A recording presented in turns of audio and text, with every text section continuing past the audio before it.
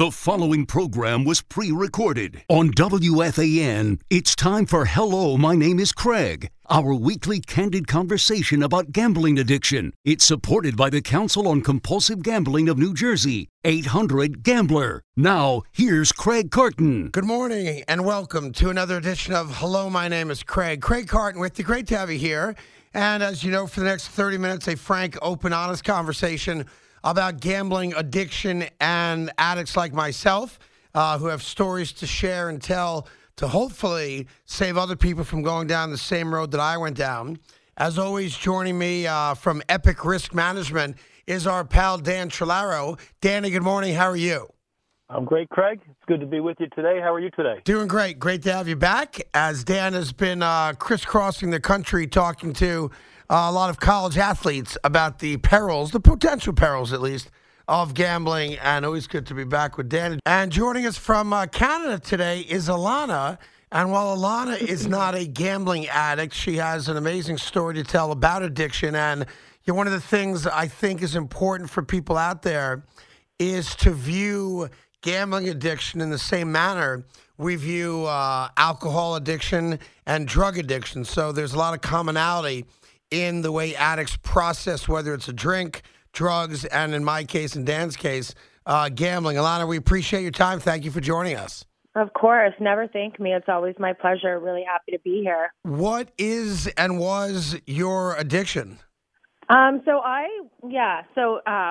There's a word that gets thrown around treatment, and it's called DOC, which is not my favorite type of word because it implies that I had a choice. I would say what I worship the most was probably alcohol, but I was an upper, downer, all-arounder. So you put it in front of me, I never discriminated, and my addiction would just take over. And give us kind of the 30,000-foot picture.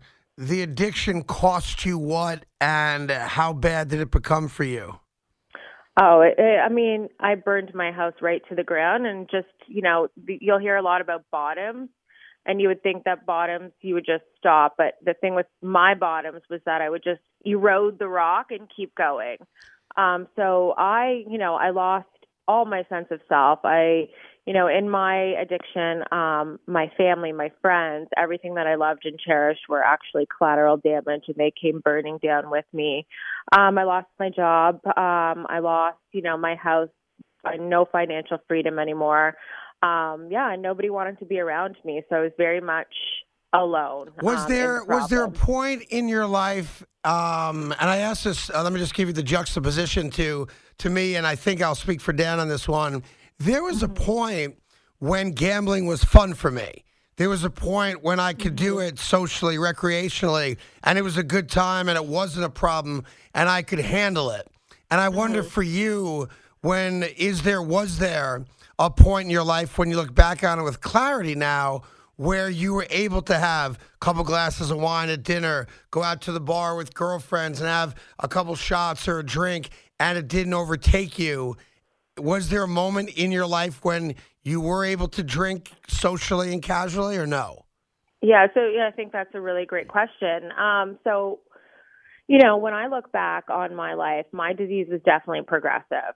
So, there were times where I could turn the tap on and off, but I have never really drank like a normal person. 2 drinks is just like, I would be like, what's the point of that? Right. So I always drank alcoholically. I just had no idea that that's what I was doing. I just thought that was normal. Of course, there were times where it was fun. It helped me get outside myself, get outside my head. It provided me with, all sorts of ease and comfort. But it was usually fun with problems for the most part. Got it. Was there a point where something happened and you turned to the bottle for comfort? Or was it, as you're saying, 2 drinks became 5 drinks, became blackout drunk, became whatever it became for you? It just was progressive, regardless of there being some type of traumatic or causal event in your life that made you seek solace in the bottle? Yeah. So I believe that I was always primed to be an alcoholic. But, so there was definitely a moment in my life where it just progressed overnight. I went through a very, very traumatic divorce. I had 3 little kids under the age of 5, and I did not know how to handle life on life's terms. And what got me through that, through the pain and the anxiety and all the trauma that came from that experience, was the minute that I picked up alcohol. I had this sense of ease, and it took away a lot of what I was feeling, and I wanted to numb out, and that was it. I literally overnight I could not put the bottle down. Dan, give me your take on it in relation to gambling and gambling addicts. Is there commonality in that kind of mental processing or no? Yeah, Alana just shared something that we see common across the different addictions, and that's why we can celebrate those similarities in a way, because that was escape. Like Alana, it sounds like you were just drinking to escape stuff that you don't want to deal with, you don't know how to deal with, you've been dealing with it so much, it's just weighing on you, so you choose the bottle and alcohol to escape those feelings, much the same way that people will use gambling to escape intense feelings that either they were never taught or just don't want to deal with. So both can be a form of escape. And what's fascinating is that oftentimes we see addiction switching that can take place. So people who struggle with gambling disorder, oftentimes, I believe the number's around 60% of people who struggle with gambling disorder also struggle with alcohol use disorder. So while Alana never really had experience with gambling, it's not far removed to say that there's a lot of similarities to see that someone could switch if they're not working on those deeper underlying issues. Right. Or, hey, if I can't gamble today, I got to find something to make me feel better, to make me feel, Exactly. whatever the sense is, right? Yep. It's always like searching for something external to actually fix my internal condition. So the problem for any addict is the problem is actually me. So I just right? have to ask, and I will apologize for asking. I assume there had to be a moment when you look back now where you had to have been making bad decisions that could have negatively impacted the well-being of your kids. No?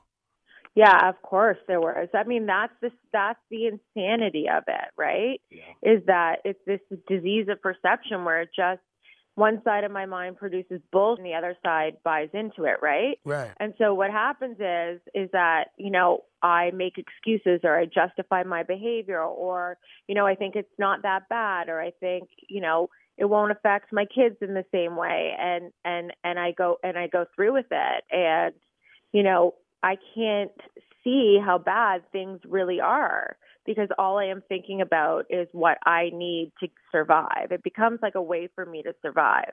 And like how am I going to, What was for you your kind of bottom of the barrel moment? What led you, what happened in your life where you woke up one day, whether it was willingly or against your will, I suppose, and said, okay, I admit it. I've got a problem. I own having a problem. And not only do I admit that I have a problem, I'm also now going to lean on other people to help me to solve this problem. Did I assume something really bad happened or a culmination of bad things happened? If you don't mind sharing, what led you to go from that level of drinking and making bad decisions to, okay, I own it, I'm going to get help?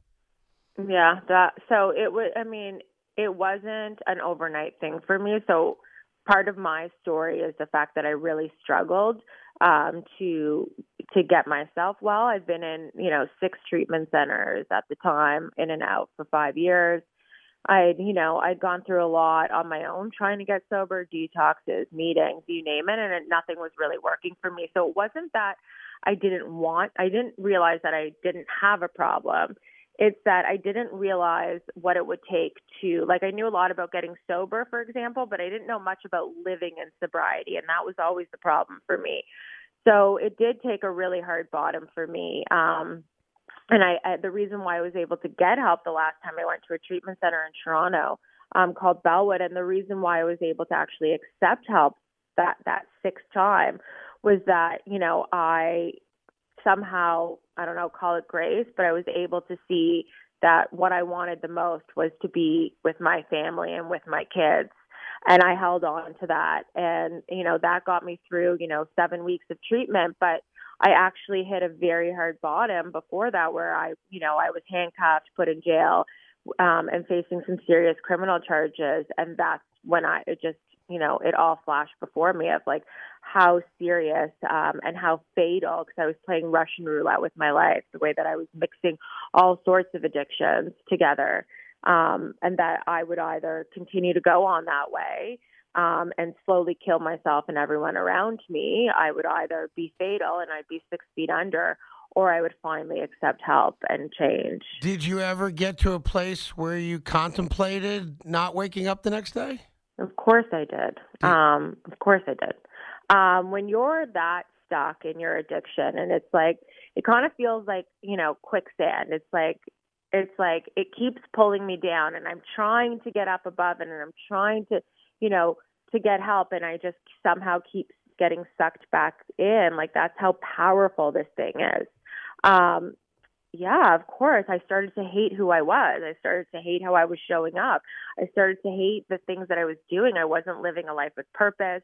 I wasn't living a life of integrity. In fact, part of my disease was telling me that my kids would be better off without me, keep going to the end. And of course, there were so many days that I was like, I just want out of this life. I'm not cut out to live this, and I can't get out of this. And so in many ways, I think my addiction maybe kept me alive long enough for me to get into treatment and finally get that help I need, and then stay in recovery, which has been the biggest blessing ever. Well, before I let you go, and we appreciate your time, for people out there that are experiencing some level of this, whether it's, as deep as you got into it or my story or Dan's story, I think for all of us, the hardest part is the first step towards help. We become world-class liars. We lie to ourselves. We lie to people in our lives. That's right. We don't want to take ownership of being an addict, because who, at the end of the day, wants to admit to somebody that, that they're vulnerable, that they are an addict, that something has overtaken rational thought. And it's a very strange game we play with ourselves. So I'm just wondering, for the men and women that are listening to this now, who hear your story at a level where it resonates with them, either about themselves or a loved one, what advice would you give someone who knows they're in trouble, knows they have a problem, but can't quite figure out how to come out with that problem and get help for it? What would you suggest, and what advice would you give a person that's kind of at day one of this? Yeah, so I would, the first thing I would do is, you mentioned even connection in that, someone who's connecting to this. I would, remind them that they are not alone. There are a lot of people, even though you're in gambling and I'm an addict and an alcoholic, we identify with each other through our stories and through the feeling of, the insanity, the mental obsession, the feeling lost in this. So people understand what you're going through. You're not alone in this. For me, I believe the biggest gift that I've ever had in my sobriety is the fact that I got involved in 12-step programs. And so I would, I can walk into a meeting at any place in time, and in that meeting there are people who understand me and know what it's like for me to be stuck in the delusion of the disease, where it's like, I'm not that bad. We're not the same, but I can still go there and sit and listen and hear that, these are people who have recovered. It is possible. So I would, keep doing that, until you're ready to actually ask for help and let go and change. Well, I appreciate you coming on and sharing your story, and we're proud of you, of course, and keep doing what you're doing, because you sound like you're doing really well. And again, I appreciate you coming on. Thank you so much. Of course. Thank you, guys. Thanks for having me. All right, that's Alana in Canada. We'll continue on with Hello, My Name is Craig right after this. Back to more of Hello, My Name is Craig on The Fan with your host, Craig Carton, and supported by the Council on Compulsive Gambling of New Jersey, 800-GAMBLER. Okay, welcome back to Hello, My Name is Craig. Great having Alana on the program.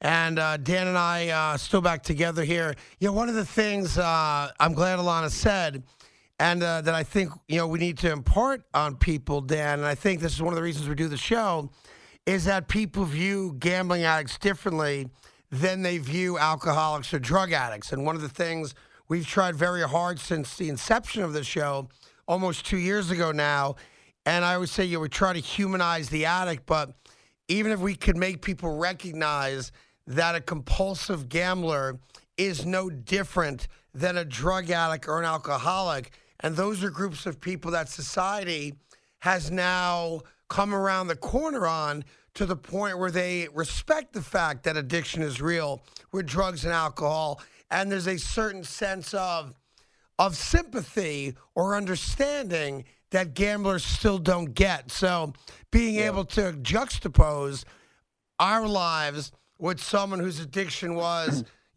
drugs or alcohol, I do think is an important thing to do. Yeah, it's almost like a mixed blessing in a way. And I've just had this realization the last, week as I've been delivering to some universities in Pennsylvania, in the sense that, people are starting to say, okay, yeah, gambling's an addiction, right? It lights up the brain the same way. We recognize it. It's got a diagnostic code for people who have gambling disorder. Part of the reason they're starting to see this is because as we go college to college and speak with people around the country, those individuals are starting to know people in their life where they're starting to identify those warning signs, and they're starting to see it firsthand in their own circle of friends.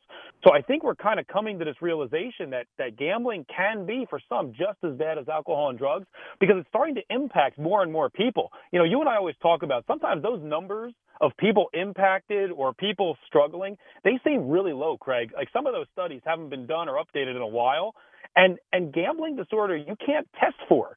You can't give me a urine screen where I'm going to pee dice. Right. Nothing's coming out of me. So it's hard to find it. It's hard to detect it, but it exists along a continuum, and people are getting exposed to it at an earlier age. So I think people are starting to see it and acknowledge it because they're starting to see some harm creeping up in their circles. Yeah, I should also acknowledge that, college football started last weekend.